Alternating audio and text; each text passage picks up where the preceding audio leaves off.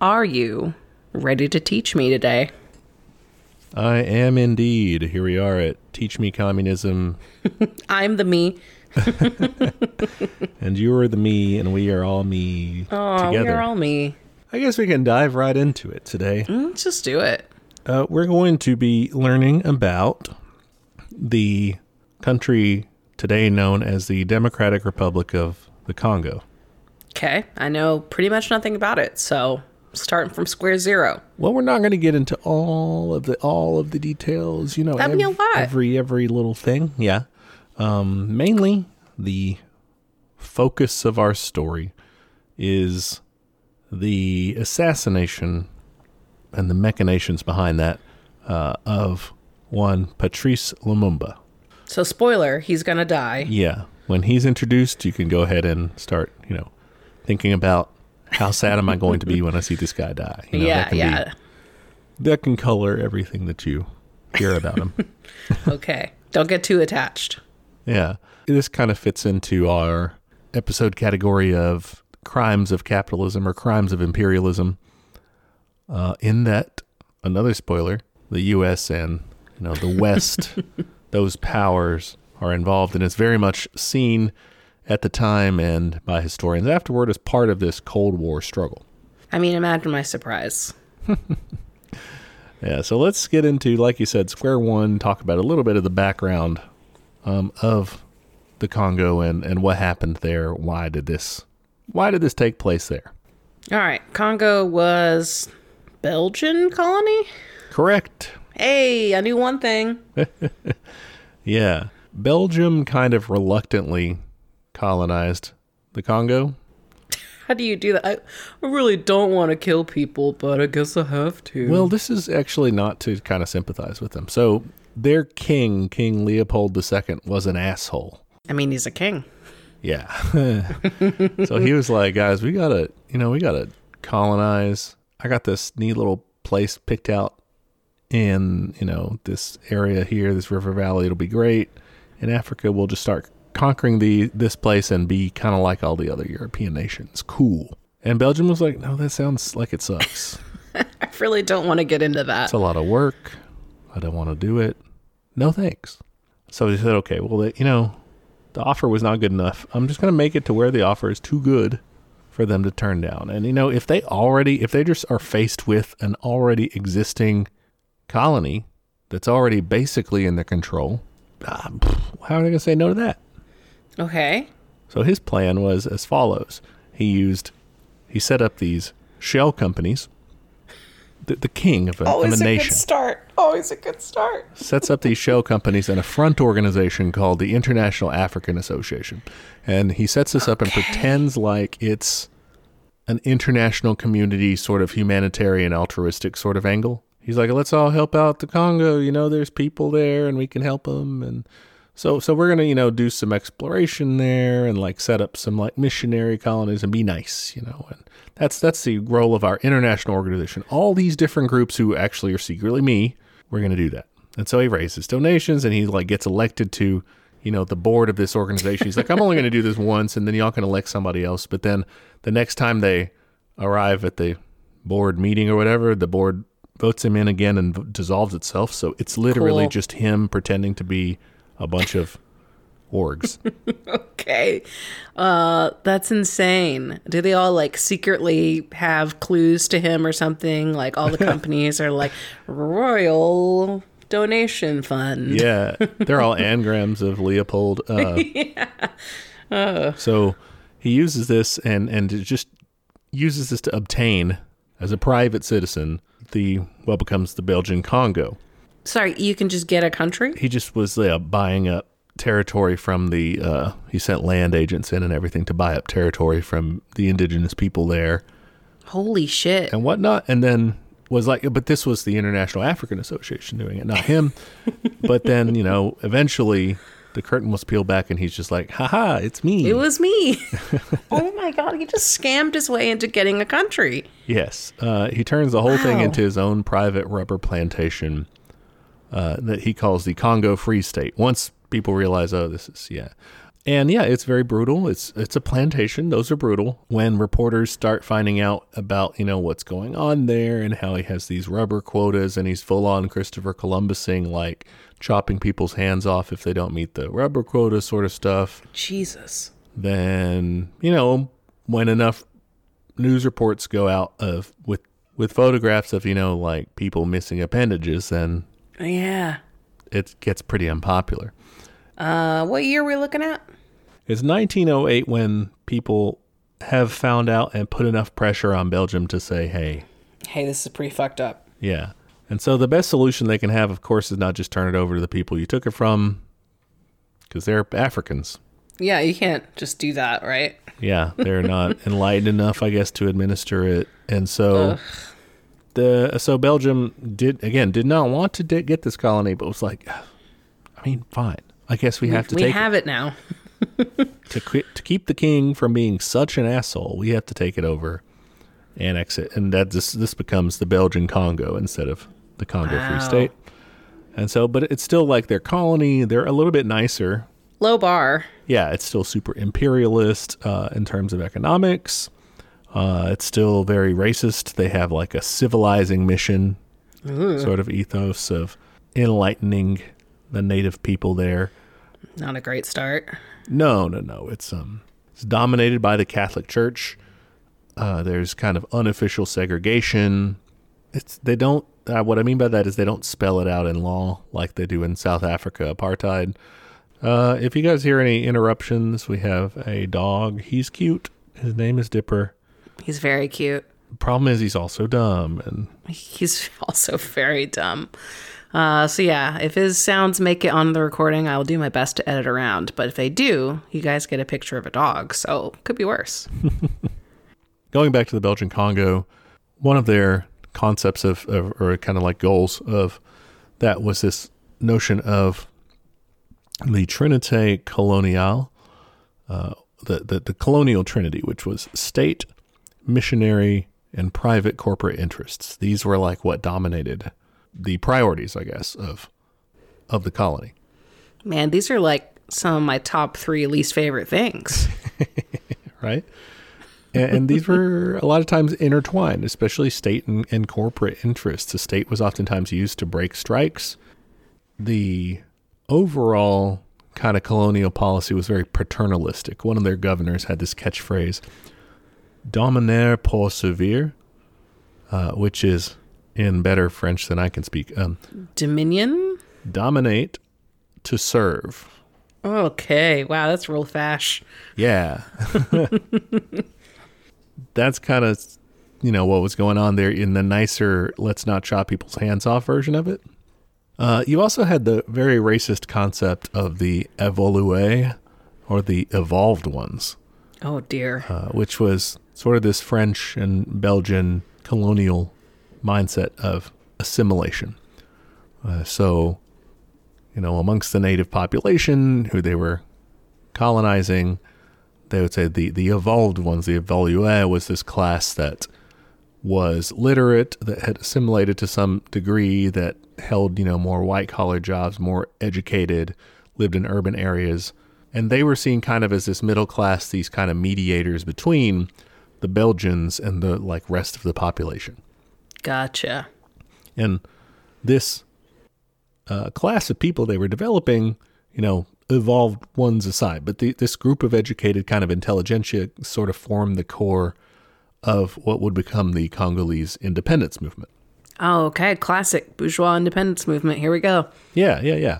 Kind of to get the ball rolling. After World War II, you have, along with a lot of the anti-imperialist, the nationalist and decolonization efforts around the world, Congo sort of follows the same route, that same vein, Many groups pushing for independence in the Congo were ethnic nationalist groups. They were kind of pro being one of the ethnic groups and against the Belgians and all the other ethnic groups. Oh, okay. What other ethnic groups, I guess? Well, there are too many. Okay. King Leo, when he puts all this together, doesn't give a damn about any of the ethnic groups, so he just kind of does a classic imperialism chomp, you know? Yeah, he just picks out a big chunk regardless of who actually lives there. Yeah. Okay, gotcha. So, like, here, I'll send you a pie chart of the ethnic groups. Show me a See what pie. I'm talking about. Damn, that's a lot of ethnic groups. Yeah, that's a lot of ethnic groups. That's what you get when you don't pay attention to the people, when you're just taking over a place. Just carving up land. Yeah. And so you got all these different ethnic group-based kind of nationalist groups pushing for independence. And then beyond that, kind of either the rights of their own group within whatever this new country will be, or their right to break away into their own nation once independence happens. That's kind of where people are at. And then in October 1958, you have the introduction of the Congolese National Movement. Abbreviation-wise in French, that's the MNC. And it was founded by Joseph Ileo, a democratic socialist named Cyril Adoula, who turns out later not to be cool. Don't get too excited. And see, he was kind of like a labor union kind of guy. And then you also have the Pan-Africanist and the star of our show, Patrice Lumumba. And interesting thing about this organization, the Congolese National Movement, is that they weren't based on any particular ethnic group. It was for all Congolese people. It called for a peaceful road to independence, gradual Africanization of the government, so like replacing leadership and general government positions, replacing Belgians with Congolese people. Makes sense. Man, I don't like the gradual part, but okay. Also called for state-led economic development, an end to regionalism, and internationally, like diplomacy-wise, like neutrality. So, you know, those were its founders. The main leader was Patrice Lumumba. Overall, in kind of the late 50s, you see an increase in agitation for independence. You kind of have rival demonstrations with these different nationalist groups, like, oh, go with us. No, go with us. We're cooler, you know, that sort of thing. And it's January 4th, 1959, that one of these nationalist groups, the ABACO, which is like the Alliance of Bakongo, which is a nationalist group for the Congo people. Yeah. Like with a K. I saw that in the chart. Okay, yeah. So that's also a specific ethnic group there. This is led by a guy named Joseph Kasavubu. He'll be a character that we reference more than a few times. They wanted to hold a rally, but they were refused. The Belgian colonial government said, no, you cannot hold a rally. Right? And so they said, okay, well, fuck, we can try to postpone it, I guess. But then they had told enough people already about this rally happening that the masses kind of show up anyway. And then they refuse to be sent home by either the party or the police. They're like, no, fuck you. We're staying out here. We're demonstrating. They start throwing rocks at the cops. Hell yeah. And they're soon joined. It kind of amps this up is when about 20,000 people leave a soccer game and see there's people out in the street. So, oh, hell yeah, let's do it. It's like the perfect crowd to join you, honestly. If you're looking for some rowdy lads, like that's what you want. Yeah, so the hooligans join in. Rioting ensues. They do some looting, some arson. They beat up some Catholic priests, and they start chanting independence immediately. Damn. Okay. We're demanding it. Yeah. The cops, of course, mop up with the help of the army. Casualties are estimated around 500, maybe higher. Jesus. But this is kind of a turning point because it forces Belgium to acknowledge, oh, shit, man, they're serious. Like this, you know. We need this isn't going away. Yeah, we need to act faster about this, about independence. And they kind of they're like, we don't want to pick a fight.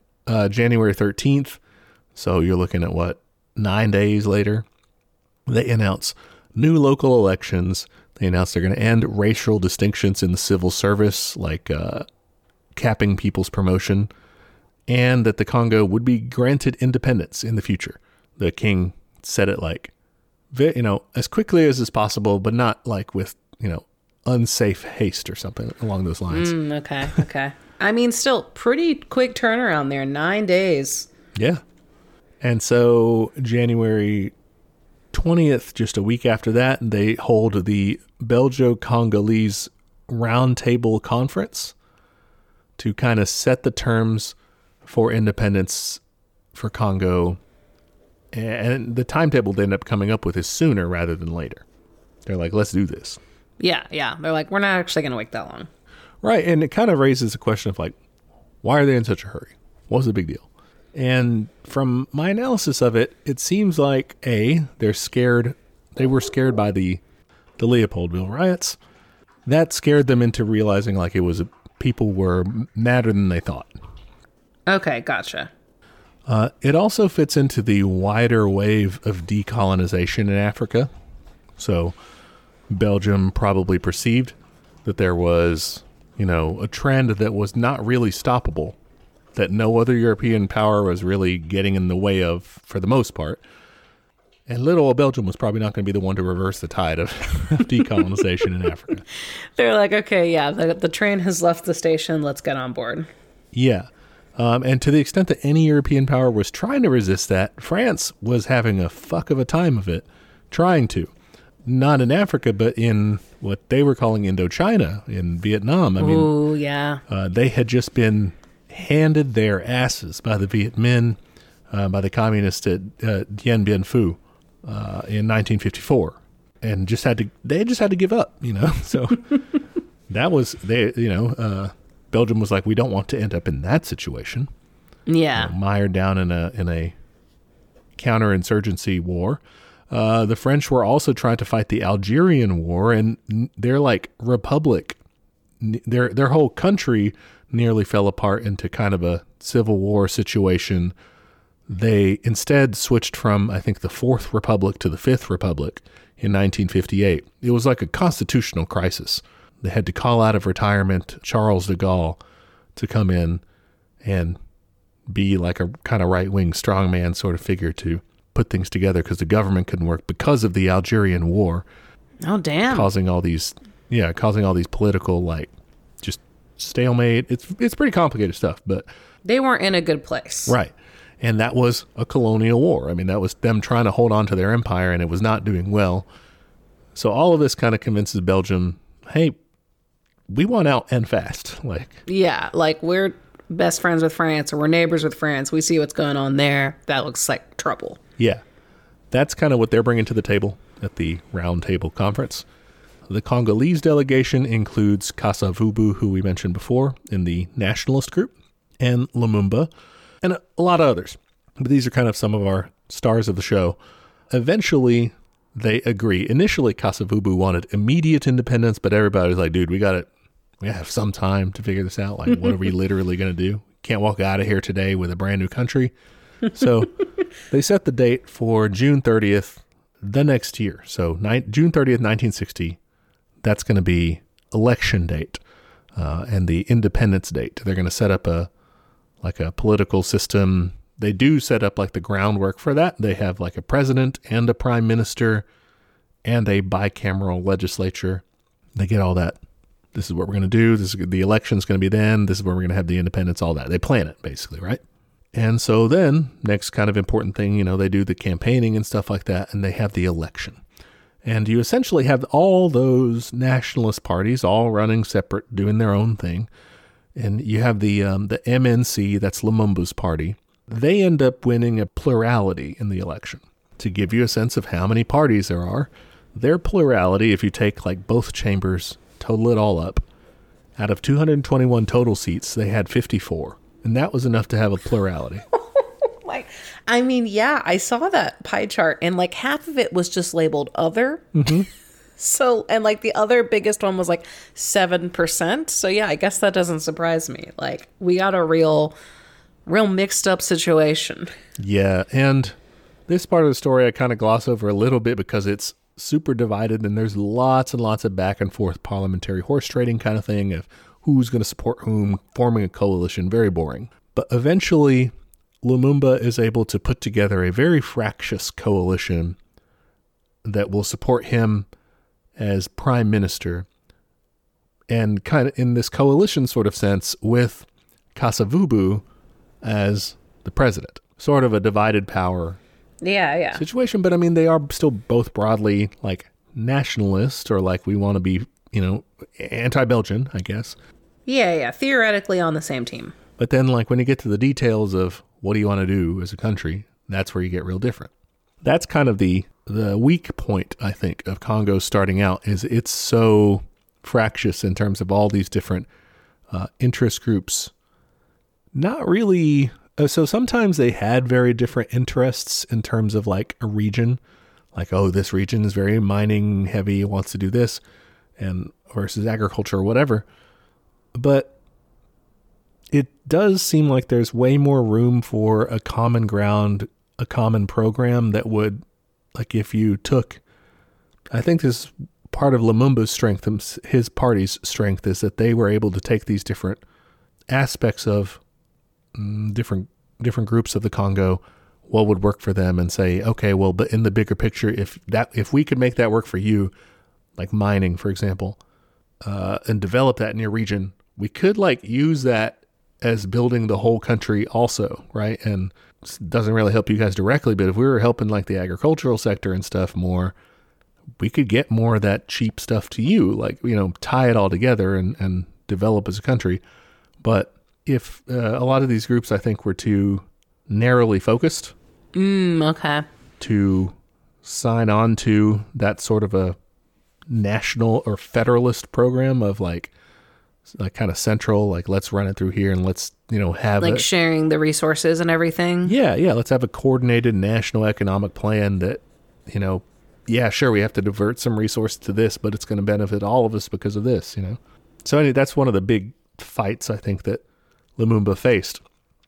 You have all these disputes between the parties. Even within his coalition, you quickly see calls from some of these nationalist groups, calls for secession. Whoa. Yeah, they're already like, you know what, this sucks. I didn't get in the cabinet. My friends didn't get in the cabinet. We should just break away. It's been how long? Like a month? Yeah, they're in the first days, the first little bit. They're like, I didn't like this, actually. Yeah, I mean, again, no one's saying like, let's go back to the Belgians, but yeah. But still, when Lumumba wins and kind of forms his coalition, this almost immediately devolves into what is called the Congo crisis, which sucks. I mean, like, you barely get the chance to even be a leader. Congo is like 2 days old and it's in crisis. Yeah. That's not a great start. Not good. So do you know what Patrice Lumumba looks like, by the way? I know. No, show me a picture. I haven't set up the story real well, I guess. What is the new, hot or not, like fire or not, like slay, or how do you do it, now? I don't know. I mean, there's Riz, obviously. Riz there's, or Diz? There's Drip. I don't know. Yeah. Let's just see. I mean, we can just stick with the classic hot or not. All right. My gut reaction. He's kind of a nerd. Which isn't a bad thing, but I don't think classically hot, because we're working with some real... These are almost cat eye glasses. Which is, well, he has some non-cat eye. Okay. Too, and he cleans up the well. cat eyes with the bow tie is kind of a lot. Let me see. Okay, this other picture is way better. Yeah. He's got some good looks, I think. But then sometimes he dorks it up, Yeah, that first one was pretty dorky. The very first pic on the Wikipedia, for reference, pretty dorky. But yeah, he's got some cooler ones. Like, I think when he gets his hair kind of trimmed, like he looks hot in that other one. That leader of the MNC section, he looks pretty good. Oh, and the with the glasses. The wiki. Yeah, those glasses work much better on him. Yeah, face shape. He needed to. Well, I don't want to get any more spoilies, so I don't want to scroll. All right. Further down. I know how it ends, but I don't want to know what happens in the middle yet. We'll get into that later. He had a disastrously slow start in that pretty much most stuff that he was trying to do could not get done through the parliament. Example, the army was pretty much all expecting promotions. They were expecting him to desegregate the army. In terms of like the old system was that Congolese people could only raise to a certain rank. And then they were cut off. So he's like, well, they were like, come on, he's got to get rid of that. They didn't get rid of that. He's going to give us pay raises. He didn't give them pay raises. He couldn't get anything done. What the parliament was busy doing, it took its first action in voting to raise its own pay. Okay. And Lumumba's like, are you serious? Like, we're going to run up a debt to pay you motherfuckers? Like, yeah, fuck off. he was like, that's bullshit. He kind of condemns that, but it's kind of awkward because it's his own coalition doing it. Oops. Yeah, not a great start, and not sort of the guys you really want to piss off on day one, the army. Kind of important, I think, for solidifying power. Yeah, so you had the June 30th, like, date of independence elections and all that sort of stuff. So keep that in mind. July 5th, we're not that far into this project. It's been like a week. The general of the Force Publique, this is inherited from the Belgian Congo. It's called like the gendarme, or it's like a army plus police situation. Anyway, the general of that, a guy named Emile Johnsons, his nickname that he gave himself is the Little Maniac. I mean, self-awareness is an important trait. So he was like, a short king, a self-declared short king. And he knew this about himself. He's like, listen. Yeah. I know what I'm about, and I know what I'm like. I know the energy I'm giving, Yeah. It's giving Little Maniac. Except he's like, I'm giving. No one ever says that. I'm giving whatever. Yeah, no one does that. But that was a meal for you.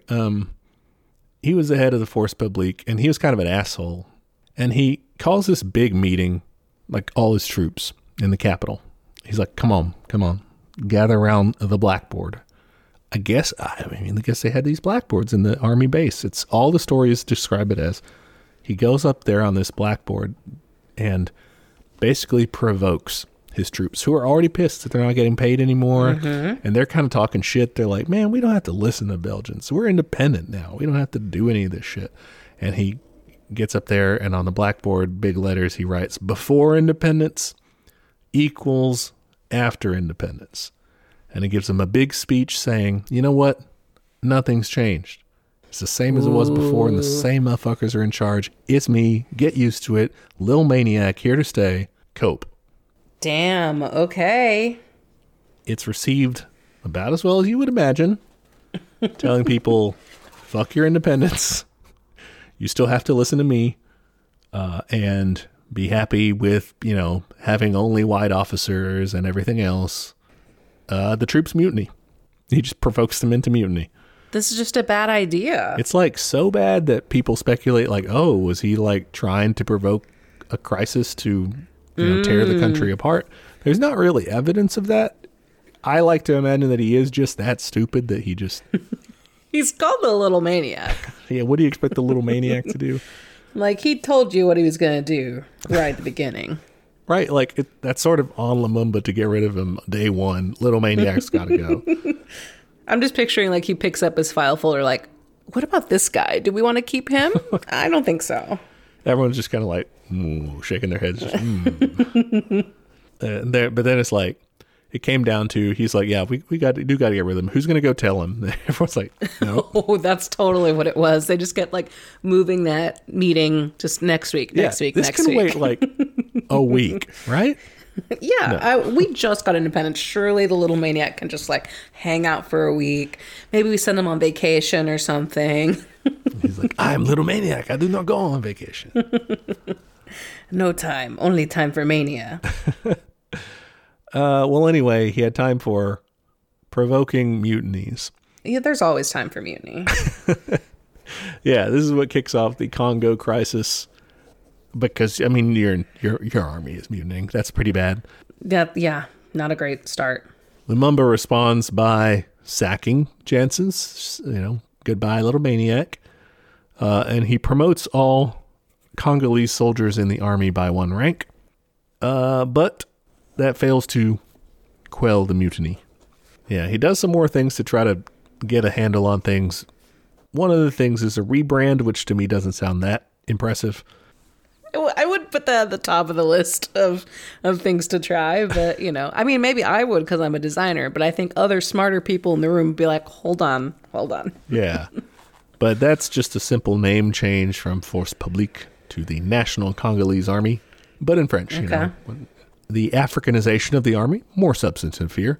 There we go. Replacing all European officers with Africans, keeping a few of them, like, kind of sort of what the Red Army does of like, yeah, I know you were a Tsarist officer, but you fucking know your shit, so you're going to be like an advisor sort of thing. So keeping some of the, like, rank-wise, replacing them with Africans.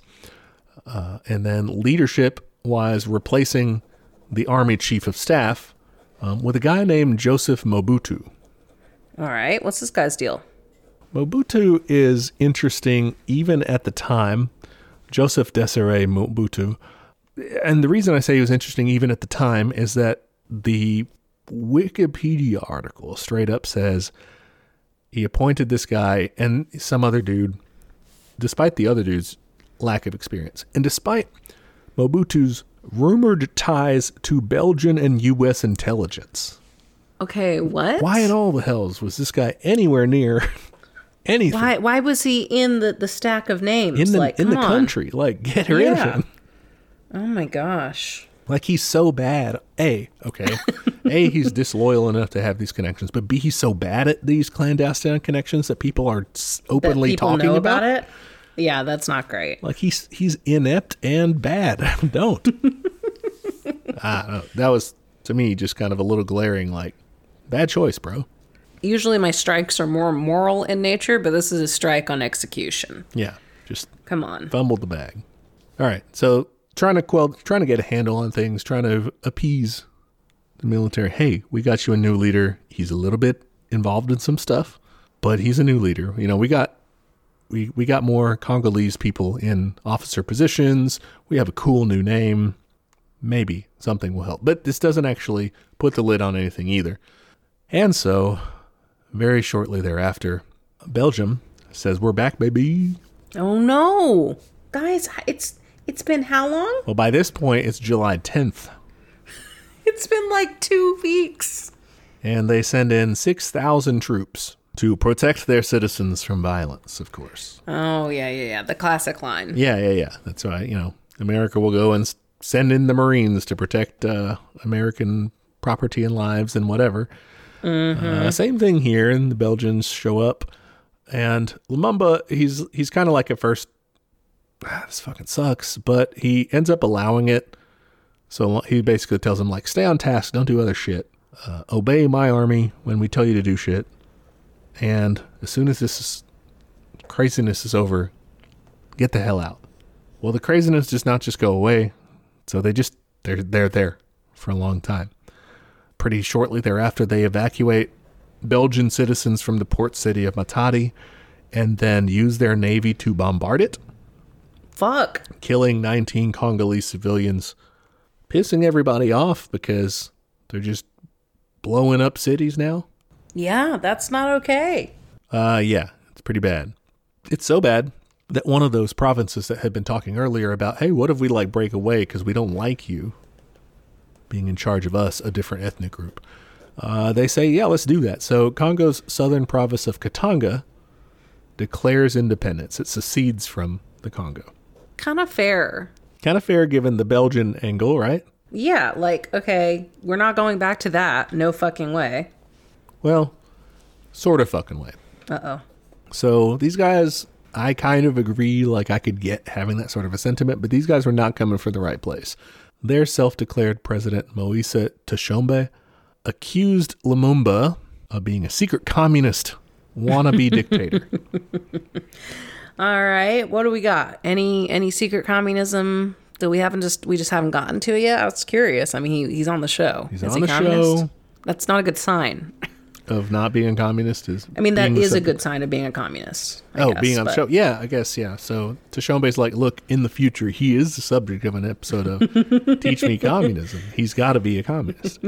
I've received this weird device from the future and something called Spotify. And it was open to this weird foretelling of our country. His evidence at the time is he's just like, no, he works with socialists. There was kind of a small socialist party that was part of his coalition. He works with socialists. He wants to be neutral. That means he's not pro-West. He's anti-colonialist. So he's kind of like with all these other lefty movements, Pan-Africanist movements and things like that. He doesn't want to listen to me and our separatist party and let us do whatever we want. So he's a dictator, and he's just trying to be like Stalin and everything else. Cool. So he says, we are seceding from the chaos, was his kind of announcement quote. That's a brave little plucky, mineral-rich region just breaking away like that, with only the clothes on their back and a $259 million advance from the local Belgian mining corporation. There it is. Okay. It's all coming together. Yeah. You may think that's a hefty investment to make, but they were happy to do so given that they feared that Lumumba might try to do something like nationalizing their assets.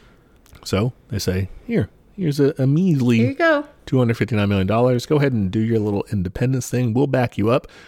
Katanga also got military assistance from Belgium, who sent military officers to recruit and train an army basically from scratch for this fledgling nation. And also they got very good-hearted, kind and upstanding mercenaries from apartheid South Africa. Okay, there we go. So just like the best sorts of people coming to help them out. Yeah. Not at all any red flags there. Totally normal independence movement. Yeah.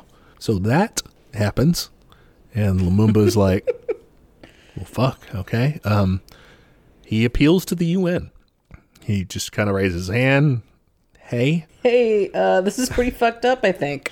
My country is being invaded by my former colonizer, and they're also helping these guys break away. This sucks.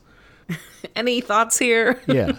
Can you please... Any tips? Yeah, can you please, send... Okay, so in those days you could say, UN, can you send, a peacekeeping force to come in and fucking set shit right?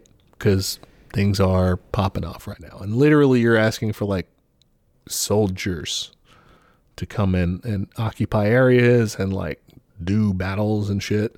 Theoretically, stop bad things from happening. That's, a big chunk of, say, the Korean War, was fought. They actually had UN peacekeeping forces. In addition, you also had the U.S. just doing, let's see if we can do, wipe out communist countries and shit. But you also had UN forces there, literally in firefights, which you don't see as often really anymore. Sometimes they're involved still in kind of counterinsurgency sort of things / neo-colonialist type of things. They're still involved in some mess, but just not as much as what I mean. For most, I think, listeners' impressions, you don't get when you think the UN, you're not thinking about their peacekeeping forces most time. Don't they have blue helmets? Yeah, they have the bright blue helmets. Yeah. Yeah, very camouflage effective. Yeah. Please, here I am. Mm-hmm. So he asked the UN, help out. And it's actually pretty quick. That was July 11th that the secession happens. July 14th, UN Security Council Resolution 143 calls on Belgium to remove its troops from Congo and for the UN to send in a peacekeeping force for the Congo to use to protect its territory. So kind of pretty quickly, they're like, yeah, okay. Okay. When they get there, Lumumba's like, okay, cool. I need some help. This territory has seceded from the country. That's not good. That's bad. Mm-hmm. They just are tearing the country apart, trying to go to civil war. You should go stop them. They're like, hold on, actually, no, we can't do that. I'm like, we're not here to do that. Okay. We'll help you what are they protect fucking your there for? territory and stuff. We don't want people to invade you or Belgium to start taking back over, but you got a civil war situation. That's your own thing. That's not us. Okay. So they're just there to not let Belgium take over, but not to do anything else. Right, basically. Okay. And Lumumba's like, seriously? That sucks. I thought y'all were going to do more than that. Yeah, that's pretty weak. So gets on the phone, or in this case, actually the telegram, to the Soviet Union. Ooh, okay. Calling in the big guns. Talks to Khrushchev and says, hey, you should keep an eye on things down here, man. These imperialists are up to some bullshit. Obviously, when people find out, this is, oh, look, here he is, cozying up to the Soviets. We said all along. Who he's running to. Yeah, he was a Soviet agent, blah, blah, blah. He doesn't, at that time, end up really getting much in the way of aid, but he'll eventually get stuff. But he first starts kind of opening up to this idea of maybe getting Soviet aid. We haven't talked about it. Mm-hmm. What's this guy's deal? I mean, is it just that he's associated with some socialists? Was it just that he didn't have anywhere else to turn? Is he a secret communist in his little heart? I don't think he was a communist. Okay. So from what I'm understanding of him, he was broadly speaking progressive. He did have kind of an internationalist view in that he was interested in like the ideas of Kwame Nkrumah and did like actually talk to him, later and kind of talk about, oh yeah, maybe we should have like a Union of African States and stuff. He described, communism as something that he opposed in the same way that he opposed imperialism and colonialism. Oh, okay. So he, was lame in that sense. Yeah, did not like it. So, I mean, I feel like he's like a progressive sort of liberal in that sort of idea, maybe like a soc dem at best. That's kind of where I would put him. He was mostly trying to be pragmatic with this sort of liberal progressive sort of bent to him. Like that was what he most wanted, was kind of... He's just trying to keep the fucking place running, it sounds like. Well, keep the place running, but also sort of adhere to these sort of liberal democratic ideals, I think, like of, oh, let's have these, freedoms and sort of thing. I think that's an aspect of it. Later, I think you're right that his priority is keeping things together, keeping independent, and, being able to grow the country eventually. He's basically besieged on all sides before he can do any of that. But no, I think socialism-wise, he's not really there. He's not like opposed to it, and I think if it ends up being the best road out, he's going to do it. Anyway, July 22nd, he takes off on a trip to New York City to go to the UN directly. Takes him a couple of days to get there. They have to, stop over in London and somewhere en route. But they get there, they meet with the UN Secretary General, a guy named Dag Hammarskjöld. Sick name. Yeah. That's like a dwarf name. He was Swedish. So he meets with him. He meets with the U.S. Secretary of State. Him and the UN Secretary General, they kind of have like a nice talk, but nothing really gets done. Meets with the U.S. Secretary of State, and he's like, nah, bro, we will give you help only through the United Nations. We ain't giving you directly. Shit. It's only going through the UN. Same deal in Canada. Goes up to Ottawa, meets with them, and there's like, nah, man, we're just like the Americans. If you want anything from us, through the UN only. Wow. He's like, okay, fuck. Well, I'm up here. There's no rule against it up here in Canada, so I'm going to meet with the Soviet ambassador.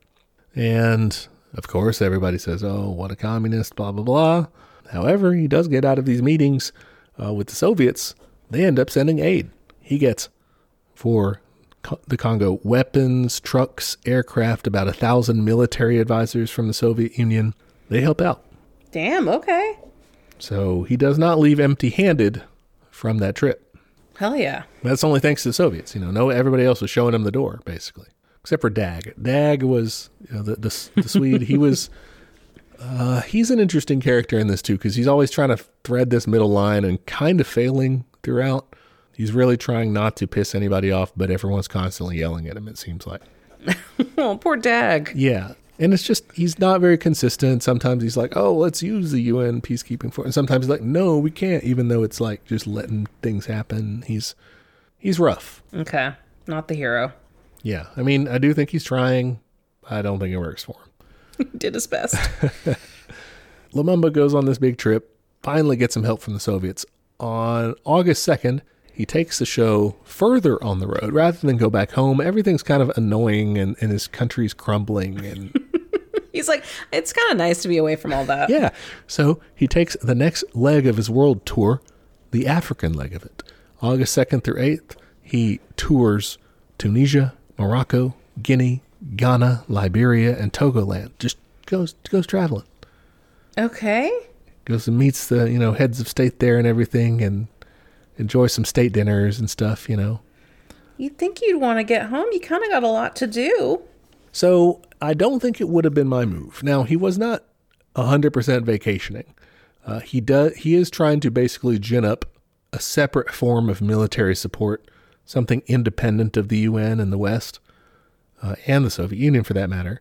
And he does manage to get commitments from both Guinea and Ghana, who pledge military support. Ghana, led at the time by Kwame Nkrumah. Oh, yeah. And Guinea at the time led by Ahmed Sékou Touré, who was also kind of a left figure, like a kind of a left nationalist figure. So it gets, pledges from them. Yeah, man, we got your back. He also signed a secret agreement with Ghana to, in the future, have like a conference to talk about forming the Union of African States that we were talking about, Pan-Africanist idea. So sort of a federal republican government of African states. Sometime in the future, they were like, yeah, we're on board. That sounds dope. Like, let's do that. So, he doesn't come away from this empty-handed, and he's not just, fucking jet skiing or something. Like, he's getting some work done. Okay. Right, so he comes back. Eventually, he's like, yeah, okay, I guess I got to go back. And he comes back to a mess, man. August 9th is when he comes back, and it's that day that a part of the Kasai province, just north of Katanga, the ones that broke away. Uh-huh. Well, this part breaks away, too. Okay, yep. Who was their sponsor? Well, okay, they break away and they declare themselves. They actually have two names when they make their declaration. One is the Autonomous State of Kasai, and one is the Mining State of South Kasai. Oh, my God. Okay, so really just saying the quiet part out loud there. Yep. We don't want to give you any mining shit, so goodbye. I'm taking my toys and going home. Yeah. Taking my diamond mines and going home. Jesus. So just like Belgium supported Katanga, they support the South Kasai mining state. Of course. And just like they had the support of a Belgian mining company there, same thing here. Forminier is a diamond mining company that got lucrative concessions from the new fledgling state of South Kasai. Oh, you can have all our diamond mines and run it as a private corporation, basically, in exchange for, funding in the near term. Cool. So if you're looking at, rich provinces breaking away, both this and Katanga, if you add those up, Congo had lost with these two territories some 40% of its revenues. Wow. Yeah. Not great. Not a great thing to come back to. No. Shit. Okay. You come back, you're like, fuck, okay, I lost another chunk of the country. Lumumba declares a state of emergency. I think that's fair.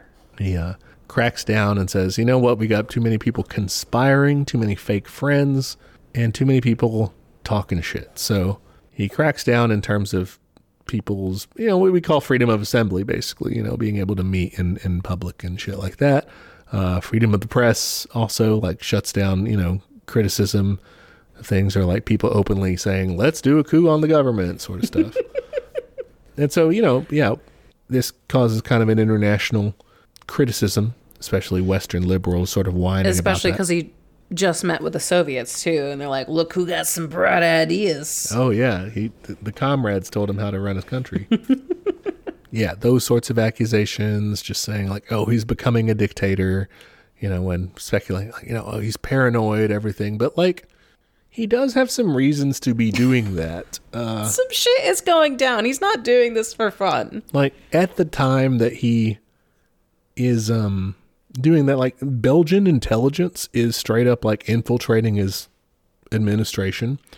Oh, my God. The chief of his cabinet, a guy named Damien Condolo, was a spy for Belgium. Oh, my God. So it's inside the house. Yeah.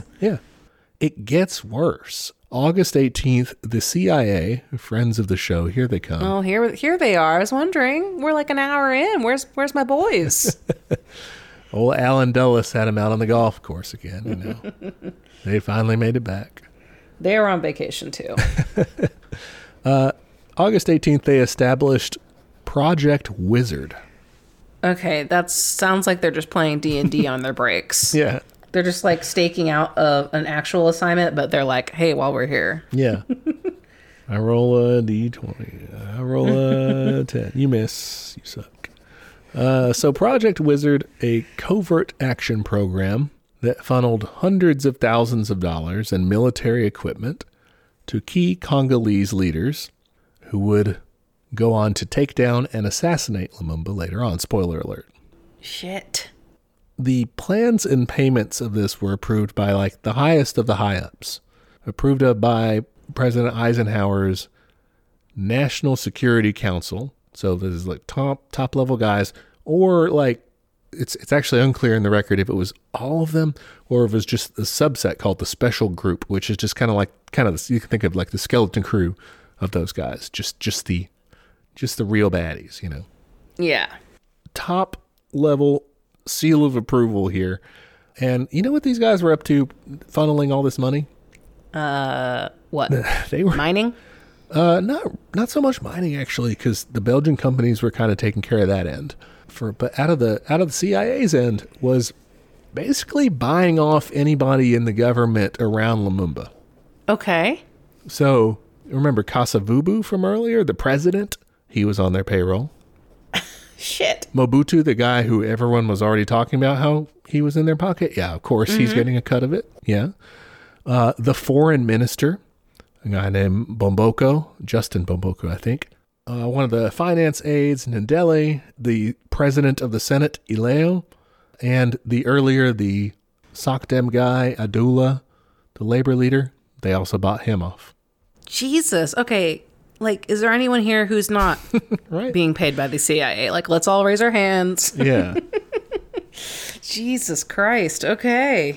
So they were just throwing that money around, buying all these guys off, they're all spies for the CIA at that point, basically, just informants. Do you think they all knew, or like, was it really awkward? Like you'd be with someone in the elevator, like, so how's it go? You know, like you're trying to feel people out. Like, oh yeah, met a cool guy named Fred the other day. Do you know him? No, this was back when I think the CIA was still run by fairly hard-boiled people. Like, I mean, yeah, they were, alcoholics or whatever, but they were functional, and they kept it together like in this kind of workaholic sort of sense. Whereas I think now there's too many email jobs. Yeah, there's a lot of email jobs, like lanyard type stuff, but there's also like, in terms of the action part, too many former operators from like the SEALs and stuff with like meathead type. Okay. I don't know. It's from what I understand of it, it's messed up and just more inept nowadays than it used to be. So I feel like they would have compartmentalized this well enough to where everyone who did not need to be in on someone else being, on the take didn't know. Okay. They were still competent enough to do that. Yeah. In theory, yeah. I mean, get the actual first-hand account, you might see a different story. So anyway, CIA says, let's get in this shit with a whole bunch of money to anybody who will take it. Lumumba's back. He's cracking down because everybody's a spy. He orders the army. Now they're a little bit beefed up. They've got some Soviet aid. He's like, let's go crush that rebellion in South Kasai. That mining state, that's bullshit. That should be ours. Or let's get rid of these guys. And they do succeed initially militarily in kind of taking some territory and weakening these guys a lot. The problem is that in doing so, the troops that he orders in to go take over by this point are, given the leadership woes they've been having and the turnovers and the initial mutiny that started the whole thing, they're pretty tumultuous, and they end up essentially flying off the handle and doing ethnic violence. Oh, fuck. Down there, and it's returned. It is a back and forth of just atrocities, but one side is the official, like, it got trained for longer than the other side army, bigger army, and so while there are atrocities either way, 3,000 civilians end up killed, and yeah, that's bad. Not a good look. And so that blows back on Lumumba badly. He was not saying go in there and ethnically cleanse my dudes, but like that's what happens. Shit. Okay. And so that's going to come back and bite him. Like people are going to, in the region, they're going to hold that against him and say anyone in that nationalist group who's like of the Luba people there would say like, fuck you, you killed our people. Yeah, you're into that nasty shit. Yeah. Despite, being of the party that was like explicitly not for that shit. That was like, hey, I think maybe we should work together. Yeah. August 25th through August 31st, Lumumba hosts a conference of African leaders to try to sign some more people up to give military support. He's like, come on, guys, you can see what's going on here. It's not great. Could you help? Not a good look. And pretty much he gets a cold shoulder. Everyone's just like, nah, no thanks. He gets no new offers. And so again, he requests from the UN, hey, can you guys actually really step in to help and like help me put down this awful rebellion and get things going a little more stable? If not, maybe I'll have to call up my friends in the Soviet Union. I mean, I can't blame them. They're the ones who've like done anything helpful. Yeah, it makes sense. It is a little bit of a stretch of a threat to say, oh, well, we're going to bring in Soviet troops, if you refuse, because that had not been promised. So he's not just like, I'm going to go talk to him. He's like, oh, I'm going to bring in Soviet troops. And it's like, I don't know, if I were the Soviets, I'd be like, what? So we did not say we were doing that, but okay. Way to make us sound like big, scary bullies. Yeah, like, okay, yeah, all right. We have to. The UN does refuse his offer here, or his kind of like, threat. Yeah. They're just like, no, we're still not sending you troops. Go ahead and call them, call my mama. And the criticism I would offer here is that you read the same papers everyone else does. You see people calling you a communist. You know that the Western powers are constantly using that to kind of like justify whatever they do against you. I don't know. It just does seem kind of like you're playing into their hands. But I do understand like that is kind of has been your only ally. So if they're already going to call you that, like, why not go with it? I feel the same way. Like, I get it. Like, it's an awkward move, but I think he's out of moves otherwise. Well, it does turn out that he's out of moves. September 1st, the CIA sends out some of that money to Kasavubu, the president. And it's in September at some point. I actually don't have the date for this one in my sources, but the CIA puts together a plot, or a series of plots it ends up being, but they decide, Eisenhower essentially orders it. There's different reports of like if he just says, let's assassinate this guy, or if he says, I would rather this guy be dead, and the CIA says, gotcha, just takes it and runs with it. Yeah. You don't have to say it twice. But in any case, they put together an assassination program, and they put as one of the chief architects of it, one of their chemists, a guy named Sidney Gottlieb. Ain't that a Nazi? I don't think so. Okay, the name sounds familiar. Maybe I'm imagining things. Gottlieb. Let's play. Is it a Nazi? Nah, he was born in the Bronx. Okay, never mind. Sorry. We can cut this. Well, he's a shitbag. I mean, you can say whatever you want about Sidney Gottlieb. He wasn't technically a Nazi, but still bad. Yeah, he was the guy that would go on to head up their MK Ultra program. Okay, yeah. That's probably where I heard the name then, because fuck that guy. Yeah, doing like secret experiments on people, recruiting psychiatrists and shit to like run experiments on people in their practices. Regular ass people. Yeah. Yeah, okay, fuck this guy. Awful human. Anyway, he was a chemist for the CIA, and they had him develop, and they had him send over this vial of poison to the CIA station chief, Larry Devlin, who was in the Congo. Like he was the CIA's guy there, right? Sets over this vial of poison. They're going to find a way to administer it to Lumumba. Like on it, the initial running plot was going to be on his toothbrush, Okay. Brushing his teeth, poison, brush, die. Moms don't like this tale of death. They're like, oh shit. Yeah. No, he never brushes. Well, the agent he was going to get to do that could not do it. It does not elaborate as to why. He was unavailable. The backup guy that they had, substitute second string CIA assassination agent refused. He was like, nah, man. Oh, wow. So I don't know what his deal was, if he was just like, I didn't sign up for this shit, or Lumumba's Guru cool. conscience. Yeah. Sidney Gottlieb dropped him some acid on accident, and he was like, we're all one. I'm too fucked up today. But anyway, the plot never materializes because of that. but it was in the works. And it was like literally moving. September 5th, whether he was moved by the atrocities in South Kasai or by Lumumba's alleged communist sympathies, I mean, maybe he could have been moved by his recent payday. President Kasavubu decides, you know what? I'm done with Lumumba, and he dismisses him. Okay. So weird constitutional shit, right? But he's just like, Lumumba, no longer prime minister. 6 of his ministers, they're no longer ministers. And he does this in the modern day. He would have done this via tweet. Back then, he did it over a radio announcement. So to me, that's like equivalent. Yeah, that is basically old-timey tweets. Yeah, he tweeted, Lumumba, see your ass later.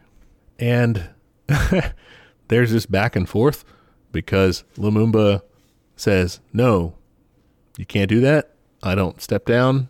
In fact, you know what? You can't do that. That's unconstitutional. So therefore, you're deposed. Okay, we got dueling. Plays the Uno reverse card. Yeah, okay, interesting. So that is September 5th. September 7th, Parliament listens to both of them, kind of both of their sides, their supporters and them giving speeches. And they're like, you know what? Neither one of your dismissals holds. Okay. You can't fire him. He can't fire you. This is a real, like, go back to your room situation of, like, work this out between yourselves. Yeah, this is not... why did you call us into this? And, however, they do. 6 days later, they do vote to grant Lumumba emergency powers. It's a little controversial because they don't have enough people to, like a quorum or whatever. But they do it. They just vote for it. They're like, whatever, we don't need that. And it's at this point that a character we set up before, Mobutu, steps in. So this is the army chief of staff. Oh, little maniac. No. That guy's long gone. Never mind. That's the Belgian guy.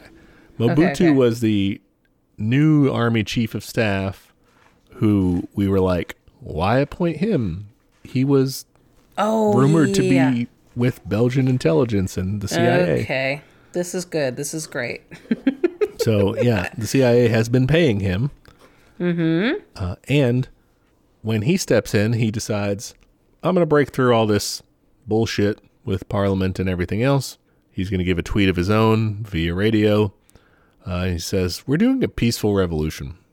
Okay. Both sides, the governments you've put together, Lumumba, you want to be in charge still with your government. Kasavubu, you want to be in charge with a new government that you appoint.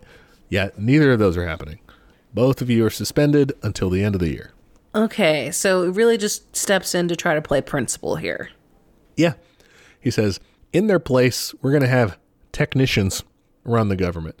And what he ends up meaning by this is something called the College of Commissionaires General, which is a fancy term for a panel of university graduates who just so happens to be financed by Project Wizard.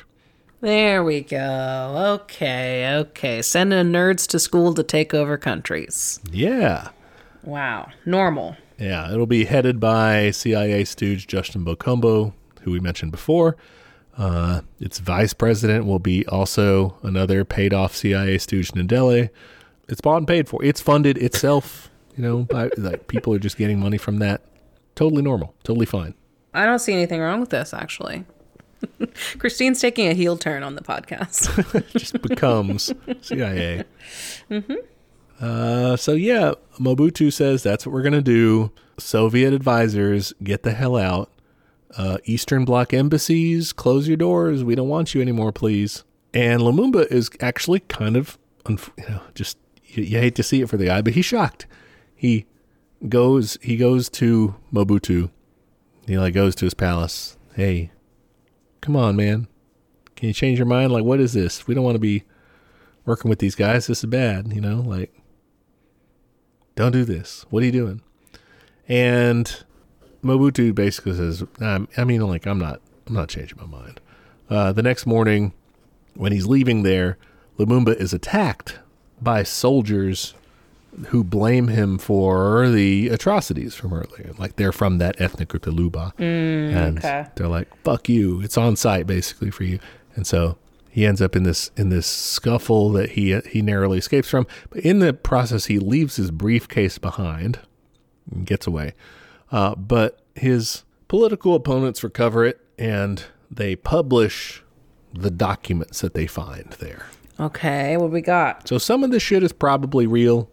Some of this shit is obviously like my evil plan, sort of forgery shit. So he's got letters from Nkrumah, probably real. I mean, Yeah. Appeals for support addressed to the Soviet Union and the People's Republic of China. I don't know. What do you think on that one? Real? Not real? I'd say Soviet's possible. I mean, we haven't fucking heard about China this whole episode, so that'd be a little surprising. I think that one's more like a lump in, like just, oh yeah, China. Let's throw it in there. It sounds believable. Put in Cuba too, like just, A memorandum dated September 16th declaring the presence of Soviet troops within 1 week. And granted, this happened, I guess this is the morning of September 15th. So it's just like, hey guys, 1 week till Soviet troops. He's got like a countdown in his calendar. Yeah. With like hearts around it. And my favorite, a letter dated September 15th from Lumumba to the provincial presidents, except for Tshomba, who's in rebellion, And it's entitled, Measures to be Applied During the First Stages of the Dictatorship. A super normal thing to write down and have in your briefcase that you take everywhere with you, just in case you forget your evil plan. Yeah, and then send as letters to the heads of government of your various states. That is Biden sent insane. a letter to all the Democratic governors. My evil plan. Love, Brandon. It's hilarious. That's so funny. Yeah, I don't know for sure which of those was made up and which ones weren't, but it's some of them are pretty obvious, I think. Oh my God, that's so good. Steps towards dictatorship. Yeah, they put this out there. They're like, look at him. Look, he was a dictator. Step 1, befriend the Soviet Union. Check. Like, I'm just picturing, like, what are the steps here? He's got, like, gold stars besides the one that he's done. So he gets away from that scuffle with it, but he's still not, like, hunted or anything right now. And this ends up being this kind of awkward situation. From September through October, Lumumba keeps acting like he's still in charge. Like he has not been told, you're suspended till we put together the new college thing and until we get both sides kind of cooling down. Timeout. He acts like he's not in timeout. He just, keeps giving speeches and announcements and like, I'm the prime minister still. And eventually Mobutu has enough of it and just puts him under house arrest. Jesus. Okay. This isn't going to end well. No, it doesn't. Meanwhile, the CIA pays Mobutu and his kind of cronies $250,000 in an effort to, they can use this to kind of convince people / bribe people into supporting Mobutu, like setting up his own legislative government, like getting his own prime minister that will be loyal to him. They're getting him set up. Yeah. So use that for doing that. But apparently when they go out to do all these bribes, legislators basically say, wait, sorry, we got to have Lumumba. Like it's got to be him. Nobody else makes sense. People won't think I'm a real legislator if I don't support him. You're saying after all this, the parliament still supports Lumumba? Yeah. I mean, enough of them. There's not enough of them in there that will be like, no, let's throw this guy out, the whole guy out. Like they might be like, okay, did some stuff that's bad, but like they're not willing to just kick him completely to the curb. If he's not involved at all, like even if he's not in the cabinet, at least like maybe he's not the guy, but he's got to be involved. If he's not involved, he's got to be invited. He can't be on house arrest. Yeah, because they see him, and to be fair, I probably haven't done a good enough job of kind of painting him in this sort of sense of being almost symbolic. When they were first breaking away, the Belgian King Baudouin, was like giving these sort of patronizing speeches, like he's just like, come back to us if you ever if you ever run into any problems, we'll be there to help. Like, we know what's good. We'll always help you, little child. I'm definitely trusting that guy. And that, Lumumba gets up there right afterward and kind of, pisses off the international respectable community, but wins, like, respect in the cool people. Yeah, in his homeland and everything. He's like, excuse me, you guys did colonialism to us. Like, you guys were brutal. Like, do you remember Leopold II? Like, fuck you. Yeah. Yeah. Essentially, like, this was hard earned. This was fought by blood. Quit acting magnanimous, And so people, to some extent still see him in that regard, regardless of how, he's fucking up, sure, but like, he's got to play like, he can't just like kick this guy to the curb, Yeah. So it doesn't really work trying to just buy off people to completely throw the whole Lumumba out. And so that $250,000 that they gave Mobutu and the college boys, they just pocket that money. Just okay. Well, we'll save this for another day. What are you going to do? You're going to like tell everybody that I stole your money? Because then you're going to have to tell them you gave me a bunch of money. Right, yeah. So they just... like, you can't really come after me. See you later. The CIA also at this point was authorized to provide weapons, ammo, sabotage materials, and training to Mobutu's forces in case they ever had to fight Lumumba's forces. Now, at this point, things get dicier. The UN, when their General Assembly meets, they accept Mobutu's new delegates instead of who Lumumba had picked. So Lumumba's like, okay, well, I gotta regain power. Like, this shit is not working. No one's listening to me anymore. So November 27th, he escapes house arrest in a 9-car convoy with some of his allies and his family. Instead of going directly to like a safer zone, sort of a stronghold sort of situation, he kind of on the way does some campaigning, like goes to these villages and campaigns for popular support and stuff. Is like, hey, I'm still here. I'm Lumumba, By the way, don't let them kick me out. Yeah. Okay. Which sort of significantly slows him down. And so on his journey, December 1st, well, Mobutu's troops catch up to him. And it's while he's like on this ferry trying to get across this place, right? And so he's got his family with him, whatever. He gets across this ferry. The rest of his family isn't on this particular ferry, and they catch up to him at that point. And so it's him and his like political homies on that side. His family's still on that side with Mobutu's troops. And he's like, I got to go back. And his friends are like, you can't go back. Like, if you go back, you are going to get arrested and you very well may die. Real quick, I may have just missed this. How did he get out of house arrest? Snuck out, just... Okay, just fucking left. Yeah, great. Booked it. Love it. And he's like, yeah, I know, but that's my family. So he goes back. Wow. So he's a real one for that. He goes back, facing certain arrest. And that, that's indeed what happens. He's kept for more than a month in terrible conditions. He's barely fed, totally inhumane. Ugh. The Soviets are pleading on the international stage for his release. Also, to kind of play more hand than you really have, for his restoration to power, for the withdrawal of the Belgians, the disarming of Mobutu's army. Yeah, they want it all. They're like, can we please be good we're here, while we're making requests, let's just keep an open mind. What if things were nice? What if we were nice to each other? Oh. The UN Security Council rejected the request 8-2. Yeah, no shit. The two being like the Soviet Union and Cuba or something. Well, China Cuba doesn't even have a... Yeah, I was going to say Cuba's not on the Security Council. That's for fucking sure. That's December 1st that he gets caught up to and everything and arrested and all that. January 13th. So he's been there for a while now. And soldiers in the camp that he's being held at start refusing to work because they're not being paid. Because the government's so in shambles. And Lumumba's presence there leads some of them to call for his release. Some of them say, no, he's dangerous, whatever. But he's a controversial kind of person to have around. You're already irritable soldiers that you're not paying. And so, scared of this, Kasavubu and Mobutu and other leaders start talking. They start trying to be like, hey, come on, like we're going to pay you. We're going to give you raises even, all that, talking them down. But they do decide in the process, we should probably get rid of Lumumba. He's fucking shit up. Like we do not need him here anymore. He's a problem. Let's send him to Katanga. The separatist, the secession place. The mining one? Yeah, well, not the mining state, but the original one. The first that broke one. away. The first Yeah. one. Okay. Let's send him there.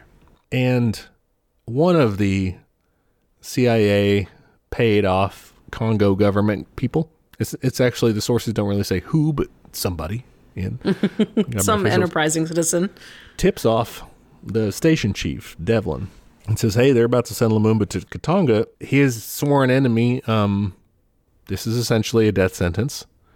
And Devlin's like, thanks for letting me know. What does he do then? He doesn't get in the way. He doesn't do anything? Doesn't get in the way. Okay. And to be honest, it would be weird if he got in the way. His boss, Alan Dulles, friend of the show, had called it an urgent and prime objective for Lumumba to be killed, according to the 1975 Church Committee. This is the House Committee that uncovered MKUltra, COINTELPRO, the Family Jewels, which is like an assassination program. This is their thing. Yeah, clearly the CIA wanted him dead, so it's not like they're just going to be like, well, no, wait. I gave up. Don't kill him. They're like, yeah, that's, you do you. January 17th, Lumumba and two of his fellow party members who had also been captured in the flight are flown out to Elizabethsville in the breakaway state of Katanga. This is the Katangan capital, actually. Tshomba and his cronies, so that's the leader of Katanga and his guys. Also, the Belgian police commissioner of Katanga, a guy named Frans Verschoor, and some Belgian mercenaries led by a guy named Julian Gott. Real rogues gallery. Yeah. Terrible people, a lot of them. Yeah. They beat them up mercilessly for hours. Tshomba was said to have been covered in Lumumba's blood by the time they were done. Oh my God. What the fuck? What are we even doing here? Just torture hour, They then drove them out to an isolated spot, lined them up against a tree, and shot them, executed them one at a time via firing squad. Jesus. Yeah. They then buried them in a shallow grave. And the following morning, they were scared that someone had seen them burying the bodies, so the Belgian guys dug them up, dismembered the corpses, and dissolved them in sulfuric acid, like Breaking Bad style. Oh my God. Yeah, that's disgusting. One of them, involved in the exhumation, took Lumumba's molars and a finger as a trophy. Oh my God. Ugh. So yeah, that's sort of how he meets his end. Rumors fly for weeks before the government on February 13th made up a story for its public announcement that Lumumba had, he'd been on a prison farm but had escaped a few days ago and was killed by enraged villagers. And, we've only just now told you, but this happened just a few days ago, even though it had been like a month. And yeah, people were pissed, not only in the Congo, but internationally. People took the streets in Yugoslavia and London and New York, but the deed was done. Lumumba had been killed. And definitely, as we see there, with the complicity, with the direct aid of both Belgium and the United States. Wow. And the Congo crisis just continues. Like, it's bad and complicated. This is Che Guevara was involved later in the Simba rebellions and everything. It really kind of radically complicates even further after this. It's not really the thrust of the show, this episode, because the scope can just get kind of too wide. Our buddy Dag, the UN guy, ends up suspiciously dying in a plane crash after trying to negotiate. He was en route to negotiate a ceasefire in the rest of the Congo crisis afterward, like that year, 1961, when his plane goes down / gets shot over Rhodesia. And even Harry Truman, apparently the day after the crash, said, he was on the point of getting something done when they killed him. Notice I said when they killed him, like emphasized it to people he was talking to. Whoa. So yeah, there's a bunch of shit on that that's like its own weird connection thing. But they, from my readings of the various theories out there, it looks like the most plausible one is it's this Jan van Rissegem guy who's like a Belgian mercenary pilot who was working with Katanga, with the like buying stuff for the Katanga Air Force and everything. Like he was connected there, and they were working with like mining interests. They were like trying to keep it going for, because I mean those companies or whatever were making money off of that. Yeah, I mean, I guess that's my big question / potential takeaway from this story is like, this guy wasn't communist. He wasn't really, he didn't try to nationalize mining or anything like that. He didn't do the typical things that make the CIA come busting down your door. Like, seems like it was just he was getting in the way of mining conglomerates, right? I mean, actually, he was only potentially getting in the way of mining conglomerates. Like, okay, so what the fuck are we doing? Like, he was, okay, I will give him some strikes of, like, he was a little bit, and I don't know if this was him or it was just the situation, the fractious country that they found themselves in. But, I mean, things weren't going well to start with. It's not like he had just... Like, he was set up to fail, like, not intentionally, but, like, he had a bad hand given to him. Yeah. He was dealt a bad hand of like, hey, try to unite these bajillion ethnic groups and good fucking luck. Right. So you can see where it's like, even, I don't know, the mining corporation or whatever would be like, this guy, not good for us. He's not good at holding the country together, even, ignoring the fact that that's a pretty impossible job, especially if you've got like international actors actively trying to foil you at every step. Not really going to go well. Like, what's the motivation? Why? I mean, I do think they had a fairly justified fear of, since it was part of his party's platform, nationalizing industries and stuff, state-directed development, that was an issue that could have come to the fore if he had succeeded. Dude's a week in the government and it's falling apart. Like, yeah. Why wouldn't you just let that happen naturally? And why do you have to go in there and, like, just make things even worse? Well, I think at that point they're saying, if this guy can't hold it together and do anything, okay, what's the advantage of letting it happen naturally versus piling on and getting your own chunk? Getting a separate deal maybe with the Belgians quicker than just letting it deteriorate. That's a good point of just like, I see it's unstable. Yeah, exactly. Like, let me go in there and get us set up to succeed. I guess that's true. And then the U.S., I think it's a good example of them and kind of the Western world. And to some extent, the Belgians, I think mainly they were axe grinding of like, this should still be ours sort of thing. There were elements of that. But I think the U.S. for sure was very much doing the paranoid. And they even said this in internal memos and stuff. We don't want another Cuba. Yeah. You talk to the Soviet Union, like, you're dead. Yeah.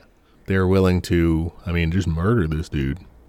That's fucking high stakes for a conversation. Like, come on. And what did you, again, like we mentioned this earlier, what do you expect them to do? Like, everyone else was doing jack shit of saying, like, okay, we'll send you troops, but they're not actually going to help you with the Civil War part. Like, where else is he going to turn to?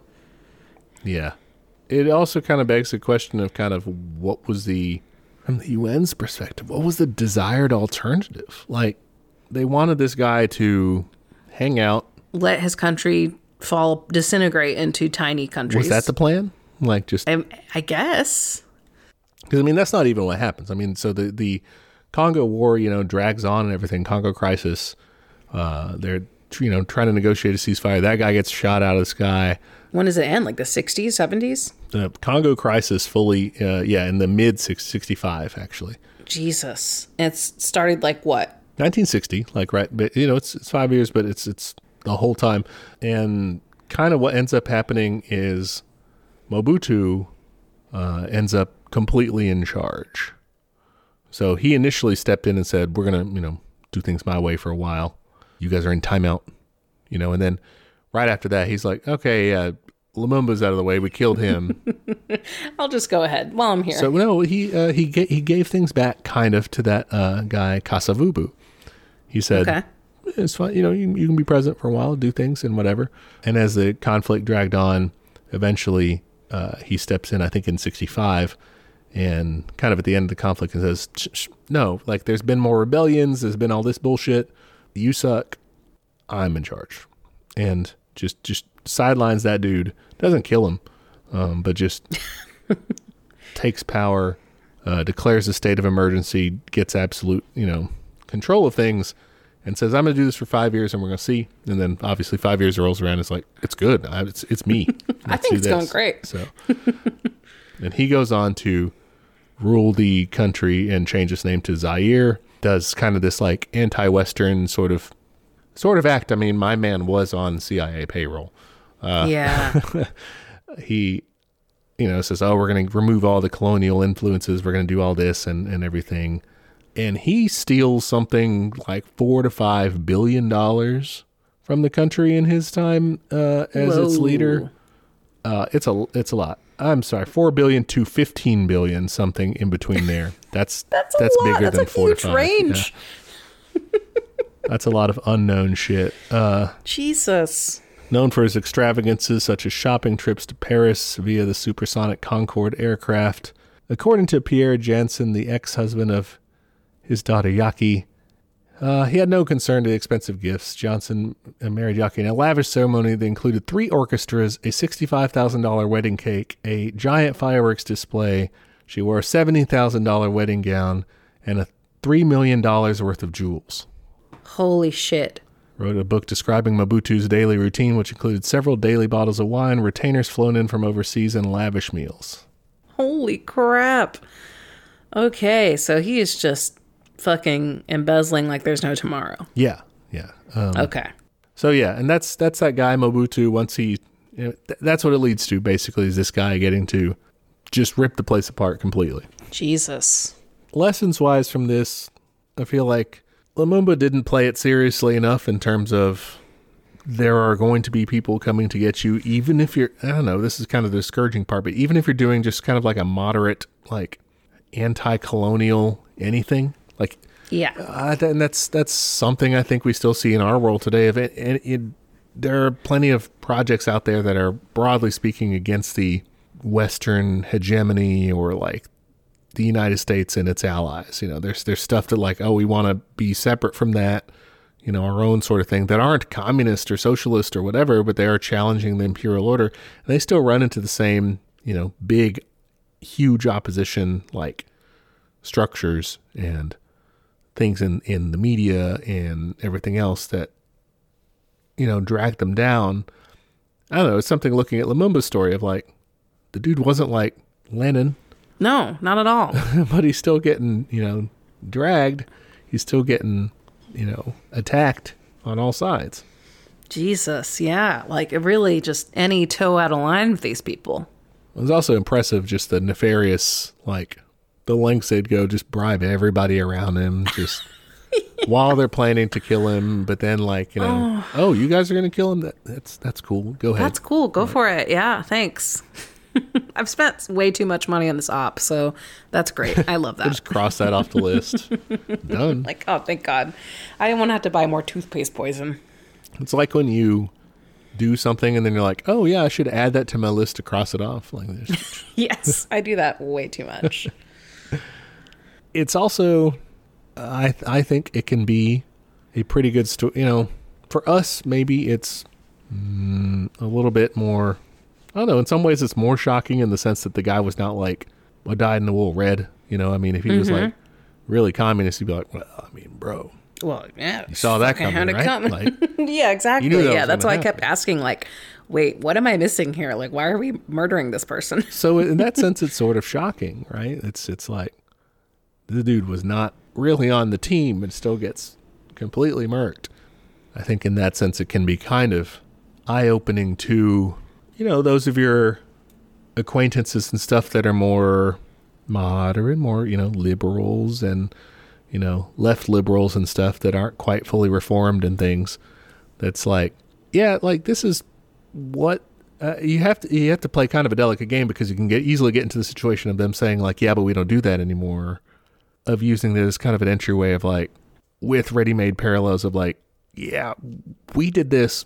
We are still doing similar things. Like, we're still actively like doing active operations to discredit anybody who's crossing any sort of line as far as the American empire goes, and as far as its allies. And the big example when we're recording this is Israel-Palestine. Anyone who's has a bad line on that is, an enemy of the empire, and is therefore not someone who you shouldn't listen to, but like someone who's basically an enemy. Like, it's how it's treated. Like that person is basically a terrorist. Yeah.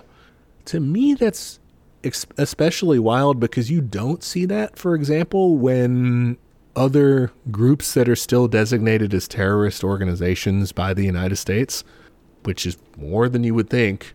If you were to just kind of like, if you were to say, go IRA, that would not draw as much heat to you, like as an enemy of American empire, as saying something as innocuous as from the river to the sea. Yeah. For some reason. Like that's where we're at right now. Yeah. Culturally, that we're also at, like, everything's empathy for, the people who are shooting up schools and everything like that. It's all like, why are white men so lonely? The people are still doing this? Oh, yeah, there's still articles about that shit all the time. But meanwhile, you don't see people saying, let's have empathy for Palestine. Like, that's not okay to have. Right. I don't know. It's like you were saying with the Expanse or whatever, how it's very baby brain to just be like, oh, they did violence. They're bad.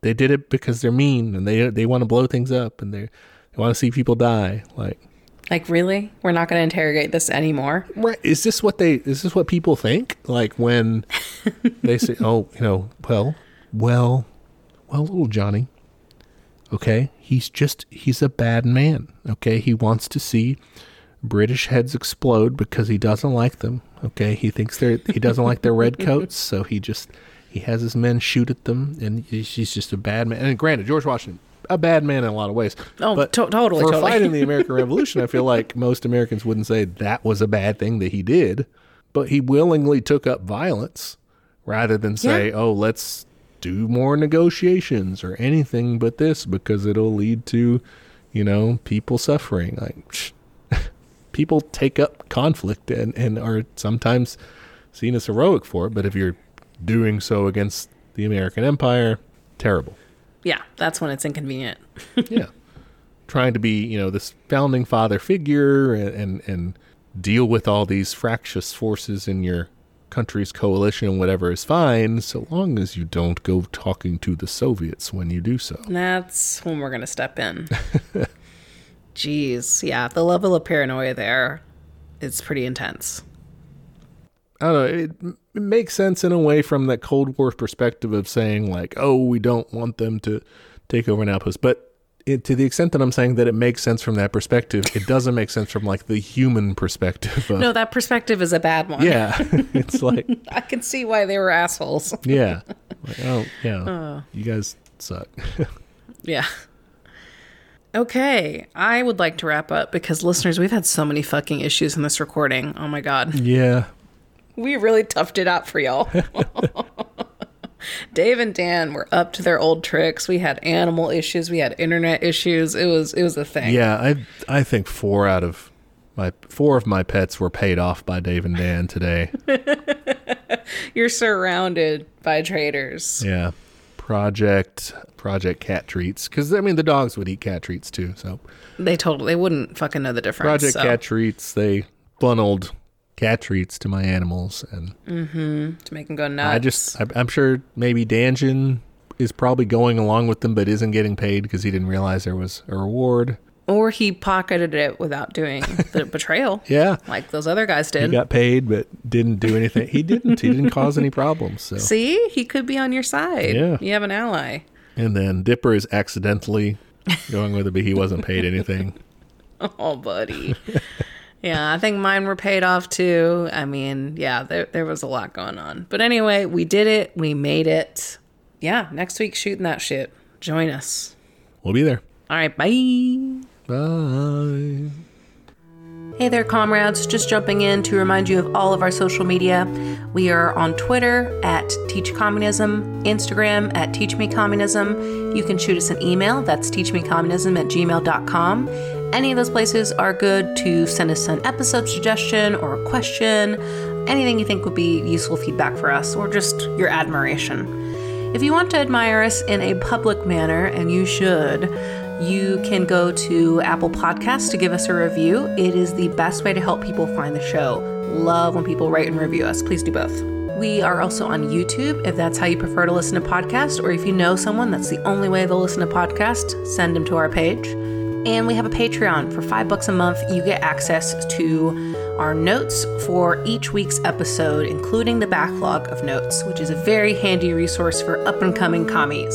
And at the end of the year, all of the funds from Patreon will be given to local mutual aid in the DFW area. So, ain't going to line our pockets. Finally, we have merch. Check us out at TeePublic. You can find shirts and I believe also stickers and magnets and all kinds of fun stuff with catchphrases from the show or episode art, stuff like that. The link to that store is in the show notes, so check that out. Okay, that's all the internet. Join us next time for another episode of Teach Me Communism, where the class struggle is always in session. Bye, y'all.